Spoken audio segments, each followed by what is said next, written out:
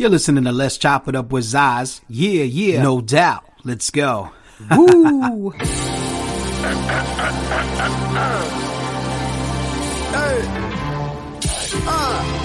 You ready? No shit, that's you. Hey. Hey. Hey. Hey. Yeah. Hey. Let's chop it up. Let's chop it.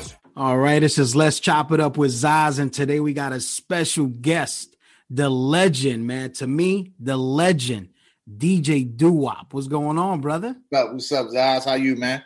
Chilling, man. Chilling, brother. Chilling, man. So grateful to have you here today with us, man. Great to be here, brother. You know, I was gonna keep my word. Definitely, man. And you've been around forever, man. You helped a lot of people's careers, man. How's DJ Doo-Wop doing nowadays, man? Pretty good, man. I'm blessed. You know, glad to still be here. Glad to still have that fire, within me to keep pursuing the music, keep coming up with creative ideas. That's just, the creativity is one thing that I built my whole career on, I think. You know what I mean? Like, I always tried to do something a little bit out the box. And just to be able to have people like you and people that still follow, of course, now with social media, that's a big boost for us, because now people that the only way they could find us back in the days was if we put out a new tape. Now they could follow us and see what we're doing, in real time. So yeah, definitely, man. That's definitely a blessing, man. I appreciate all of that. Yeah, man. So, like I said, man, you put me through high school with the mixtapes. And it was the most amazing thing in the world, man, to get that mixtape in your hand. I used to get it from 555 Soul. 555 Soul on Lilo Street. They used to have your tapes in there. And Bates. You from down Lower East Side? Yeah, I'm from New York. You know what I'm saying? I was there till I was 22 years old. Then now I'm in Philly. Okay. You know what I mean? So I'm out here now, doing my thing out here. So, just hanging in there. That's you know what I'm saying? But tell me, what, like you're like a whole different world, man, when it comes to DJing. Mm-hmm. To me, I think that you took DJing and you took it to like the highest levels. Mm-hmm. And Doo-Wop, man, I gotta say, man, you by far the greatest DJ rapper ever. That's a tough one, man. My brother. I appreciate that. That's a tough one, man. My brother, man. To me, brother, you are the you spitting, bro. Doo-Wop, what happened? Like, what made you go that route? Like you said, you always thought out the box. So, I mean, if you want to start at the beginning, we can start at the beginning. Yeah, let's start at the beginning. Start 9 years old. I started DJing. That's when I got turned on to hip hop. That's when I'm about to be 51 and end of this month. So I'm talking about 79 when Rap is a Light was on the radio and Cold Crush were making tapes, Fantastic Five, all my heroes, tapes that I was buying every week, getting, my allowance and spending my whole allowance on these tapes, on Cold Crush, Fantastic, Grandmaster Flash, all these, icons who, later became like peers. You know what I mean? Like, I'm like so blessed to like know these guys now. And it's just like, I came up listening to them. And for my 10th birthday, I think it was my 10th birthday, I asked my parents for, some DJ stuff. And they bought me a whole set, turntables, mixer, speakers, everything. So now I'm locked in. Now that's all I do. Besides school, that's all I do. So now you're talking about 1980. I'm all in, practicing, trying to get better every day.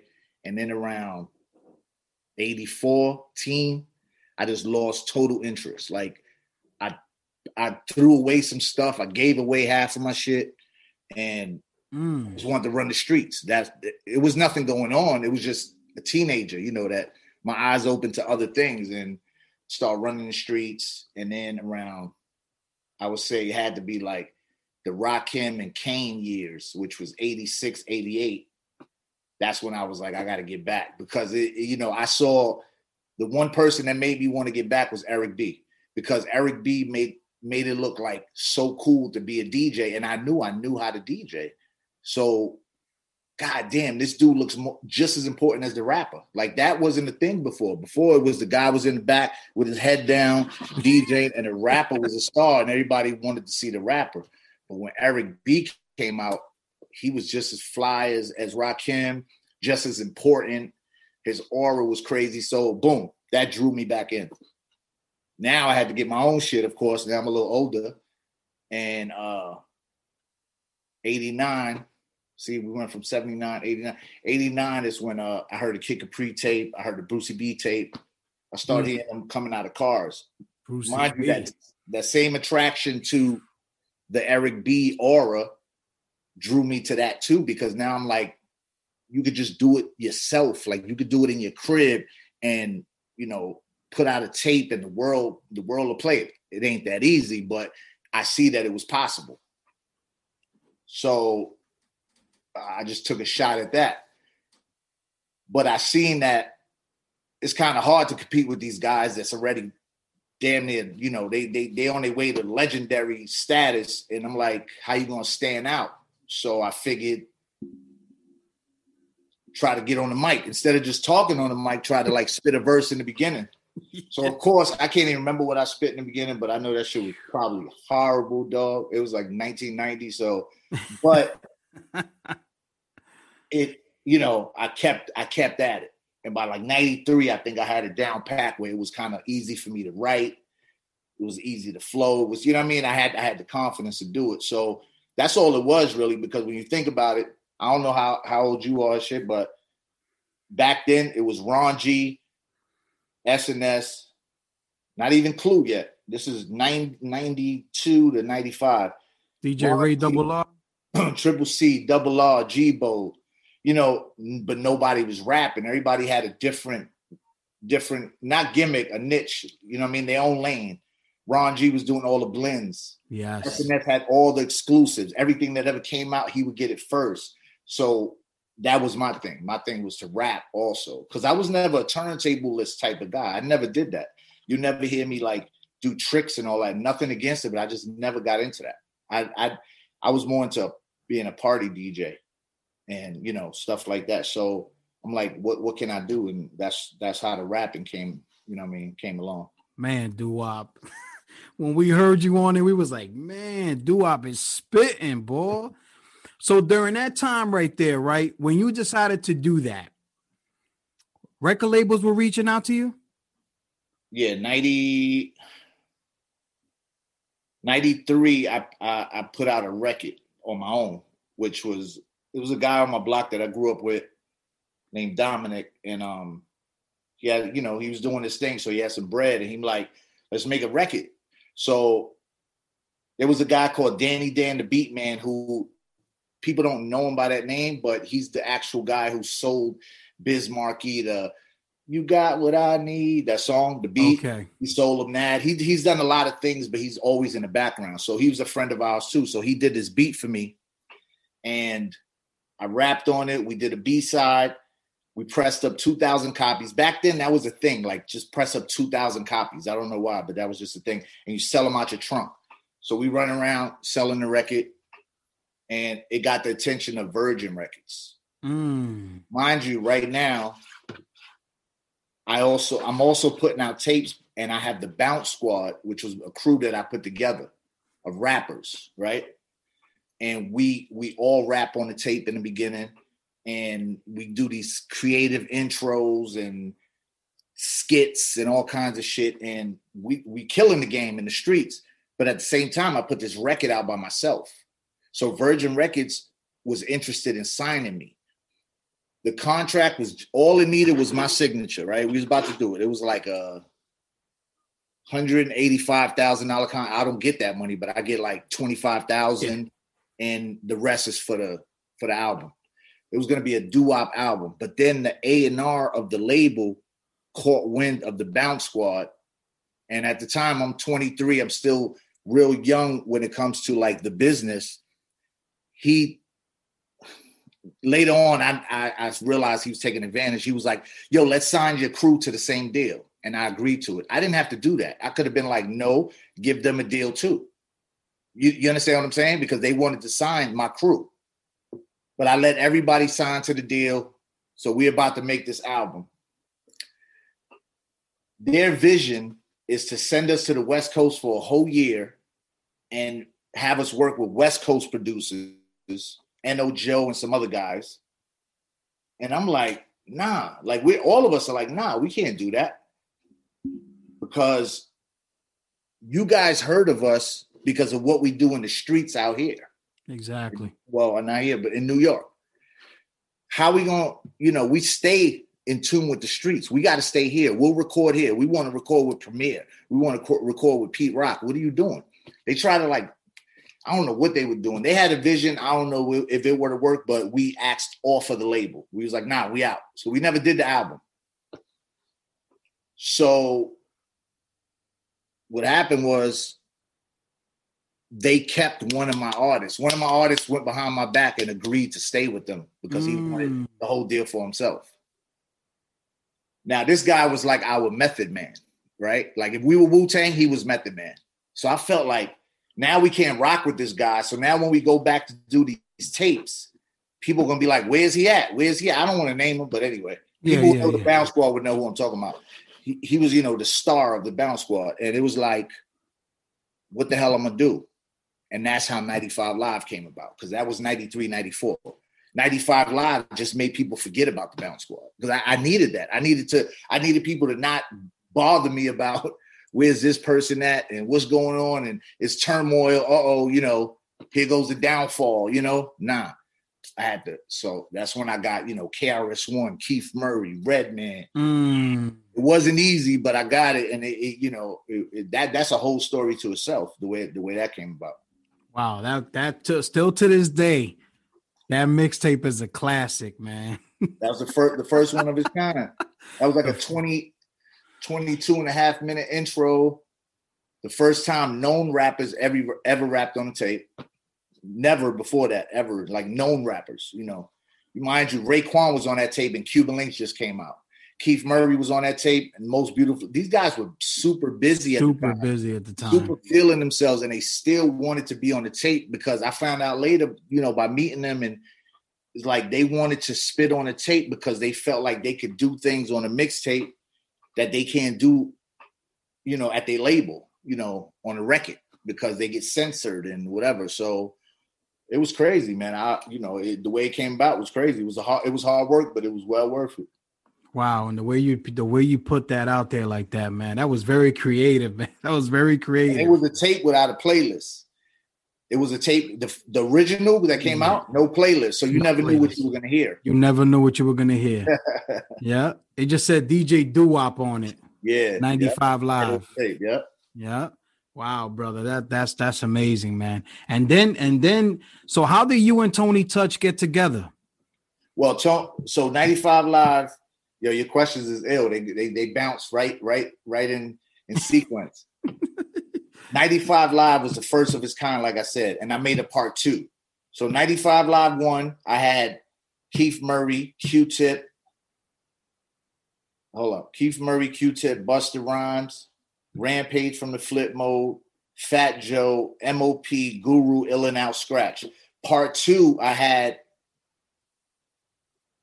Mobb Deep, Tretch, KRS-One, Lost Boys, Smith & Wesson, Channel Live, Buckshot, and King Just, right? Yeah. Bunch of hot MCs, the who's who, right? Of the hip hop at that time. But then Tony Touch, of course I knew who he was, but we never met at the time. In 96, he came out with 50 MCs. I think it was 50 MCs. Yeah, 50 MCs. So it patterned itself after my tape. Yeah. So when I made a tape called 96 Summer Jam after his, I kind of took a shot at him, but subliminal. Like some people would know, but he would definitely know. He didn't like it. So he made a tape and he answered me. But again, it was subliminal. He didn't say doo-wop or nothing. It wasn't like super disrespectful from both of us. It was friendly fire, man. Friendly, but we still didn't know each other at the time. So we had a mutual friend named Ray Roll, rest in peace, just passed away last year. Very like tight with Tony, and I was cool with him because he was from the Bronx. He caught the wind of that, and he was like, yo, y'all not gonna do this, y'all not gonna do this. Now this is like 97. Y'all not gonna do this back and forth. Nah. Wow. Come down to D&D studio tonight at 8:00. I get down there, Tony's there, we sit and we talk, and it was done. Rap, because we both respected each other, and we're like, yeah, this shit corny. Let's do something together. Right then and there, we came up with the Diaz Brothers, because that was a time when everybody was, grabbing mafioso, labels and the characters from movies, the Scarface and all that. So he's like, yo, nobody never used that. All right, let's use that. We used it. Then we started thinking about what was hot at the time. Phone Tap was out.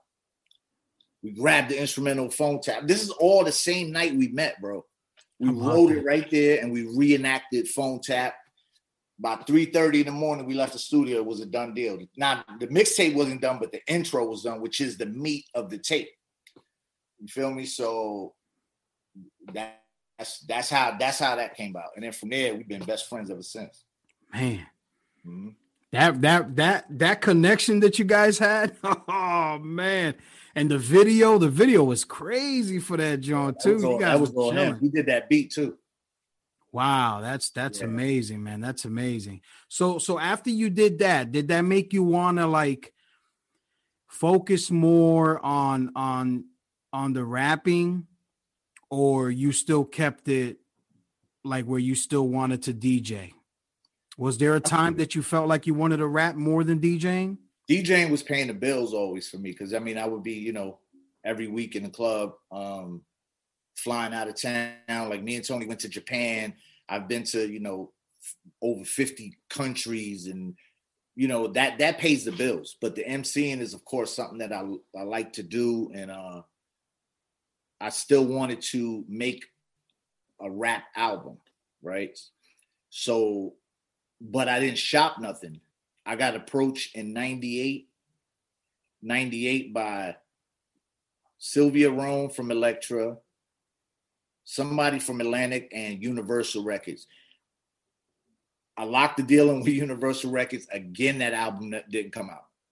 Like I got a crazy budget. I was in the studio. I was at D&D's every day from 12 noon to 12 midnight, knocking stuff out. I had guests. I had Cool G Rap and Cannabis and MOP on one song. I had all this. And then all of a sudden, they call me one day and say, yo, Universal just changed hands up top, and they're like dropping mad artists, but we're going to give y'all $10,000 a piece, like as a parting gift. There's nothing I could do about that. But I'd be like, yo, I don't want the 10,000. I want my music, right? I want the music I was recording, because those songs are dope, whether y'all know they dope or not. And it was like, oh, the music though? Nah, let's just take the money. We probably could give you a little more. I'm like, nah, I want the music. So I finally got the music from them. And then the music I sold it to Land Speed, which it's out there, but it's, it was on a label that had no backing. Land Speed, so, yeah. It was good people. They had a lot of underground stuff. They did pretty well. They got their money back, but, it's called The State versus Doo-Wop. So it's like a song with AZ, a song with Cameron and Beanie Siegel, the Cool G Rap, MOP Cannabis, I think Cormega, like shit like that. It was pretty dope, but it wasn't what I wanted. I wanted to be on that big stage, a Universal Records type, that's what I wanted to do. So I'm even now I write, so I'm still rapping, but an album, it's kind of tough if you ain't got that major push, you know what I mean? Like you would appreciate it, and I know people that would appreciate it if I just put it out. But there's things out there, like I put a mixtape out called The Versification, just like the Miseducation of Lauryn Hill. It was called The Versification of Doo-Wop, and it's all the stuff like that I spit on. And it's just, the cover's done very similar to Lauryn Hill's, and it's out there. You know what I mean? It's on the flash drive that you got. Oh man, I cannot wait for that flash drive. Let the people know too, Doo-Wop, about that flash drive you got, man. So in 2011, I was thinking, because I always get emails and shit asking, can I get 95 Live? Can I get this? Can I get that? And we don't have those tapes and cassettes. And if we did, who's gonna play a tape? Some people ain't even gonna play CDs, like, so I'm like, the digital, let me convert everything. It took a minute, but once I did it, it made sense. And it, you know, it was a lot of tedious work, but I remastered. I made about, up to 2011, I had already made about 60 mixtapes in my whole career. So I remastered everything and put it onto the flash drive, and I started selling it. And it's available right now. You know what I mean? It's still been available since, it's been 9 years since I've been selling this joint. And now everybody caught on. Ted Smooth does it. Ron G got it. Tony Touch. So it's pretty, it's like, you know, no matter what, even in the digital era, we keep pioneering and innovating. You know what I mean? Like, we keep doing those things. You got to keep to, man. That's you got to adapt to the times, and you still got to try to create something that pushes the culture forward, because now almost all the DJs have the flash drive with all their mixes on it. And the most amazing thing is, you want to listen to DJ Doo-Wop, man, you take that USB, you put it right in your car, and you good to go, man. Some people that don't have, some people ask me, they'd be like, yo, I don't have the USB slot in my car. And I'm like, well, you could transfer it to your phone, to your computer, put it in your computer, plug your phone in, or you could burn CDs from it, because I have everything separate. So each folder is a different mixtape and is titled. Man, so that is tedious, man. But let me tell you, that's a legend's work on that USB. It's my life on there, brother. You know what I'm saying? Like, I've been talking about it. I'm like, listen, man, I've been telling everybody, yo, you got to grab that DJ Doo-Wop joint. There's a story behind every single mixtape. Because you ain't getting it from me. That's for damn sure. Yeah, man. So how do you feel, Doo-Wop? How you feel? Be honest. Are you happy with your career, with everything, the way it went? Was it supposed to go that way? Did you see it that way? It's nothing I would do different. It's just, rewind that. Little things that I could remember that I might have slacked off on that was totally on me. So you know, certain things when you have these opportunities, you know, like when you scorching hot and some opportunities come in, for some reason, sometimes you think, I have some other opportunities later. You understand? Now, like I said, I'm still fortunate enough to be able to DJ for a living. Even now, even during the pandemic, we do parties just like this on Zoom. Beautiful. We'll get paid what we get paid for a party, you know. So we still make a living off of it. We create a brand. I was able to create a brand by doing, you know, taking all the steps that I needed to during my career to try to stay relevant. So that's cool. But there's certain things like, you know, little things like this is a funny story, but this is like, oh my God, my bank account would have been so crazy right now. The nigga Puff, well, it wasn't, my manager called me, it was around 98, and she said, what I heard her say was Tuffy. Now, Tuffy used to be a guy that was on Video Music Box, a host, good guy, great guy, but yes, he was just, you know, just regular dude.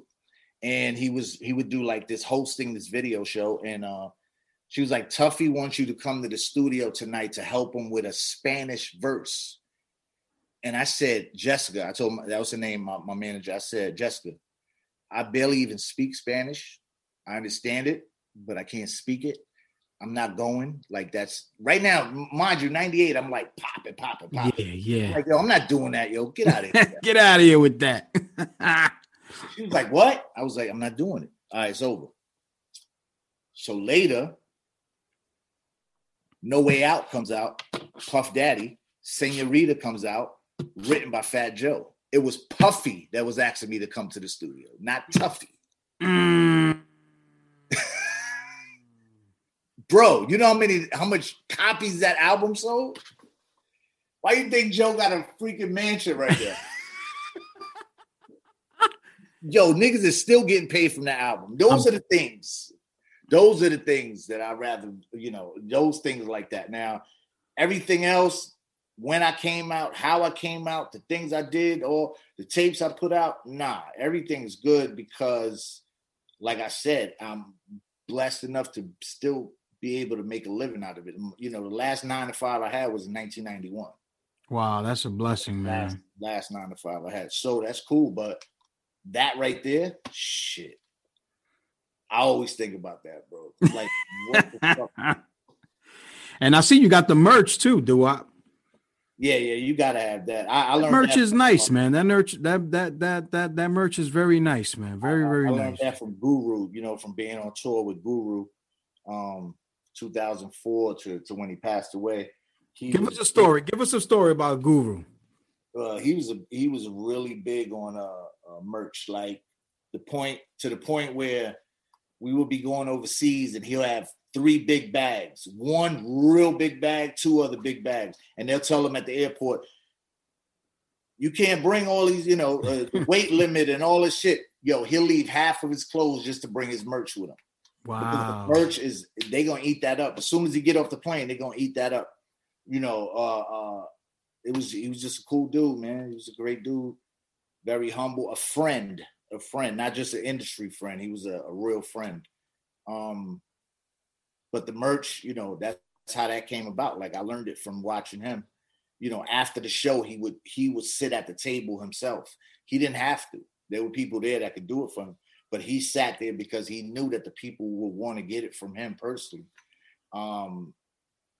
People hit me on DM, you know, just like you did, and you know, sometimes you didn't say this, but some people ask me like, you know, they ask, are they speaking to me? They think people have other people controlling it. Like I feel like watching Raekwon and Guru and all these guys, how they deal one-on-one with people. That's how I learned that that's the way it should be done.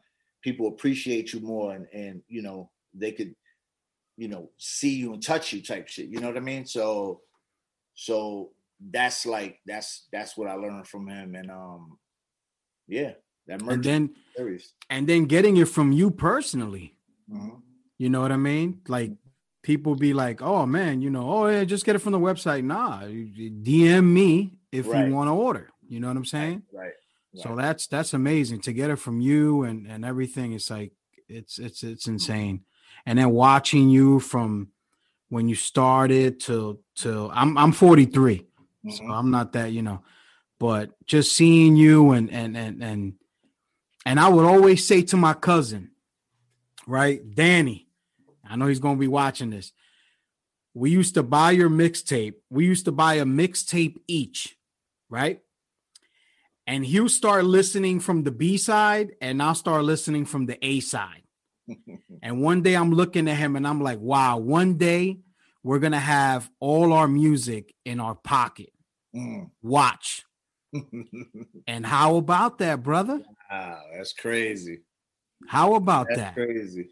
You know, why would he hear the B side of you? Why did y'all do that? It was just something we did. We used to do it with Silver Surfer mixtapes. We used to do it with DJ Double R, Brucey B's. You know, we used to, you know, it was cool. It was a cool thing, man, that you did, you know. Right.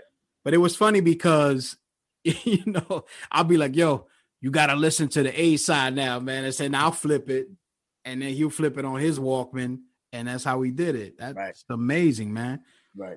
But brother, man, we appreciate you so much, man. You did a lot for hip hop and you're a staple and you always will be a staple. Thank you. I think that you had a lot to do with bringing people out, whether those artists believe it or not. You put them on, man. You made that you made songs sound better than what they were, man. That's a DJ. That's what's up. That's a DJ. That's what we always, you know, that was a big something I concentrate on when I make a tape. I write down all the songs I'm playing before I make the tape. And then after I make it, before I do the shout outs, I always put like, you know, this is a key part right here. You got to talk. You know, I got to talk on this part. I'm not going to sit here and lie. Like I didn't sit there and wing it. Like, no, you definitely could tell that you took your time with it. There was a lot of thought that went into it. Like Street Dreams by Nas, like I was the first one to have that. And I'm like, when Sony gave it to me, they were giving everybody else I Rule the World, right? I Rule the World came out first by Nas. Yeah. Street Dreams was the B-side, but they didn't give it to nobody. You couldn't get it online and all that shit back then. This is 96.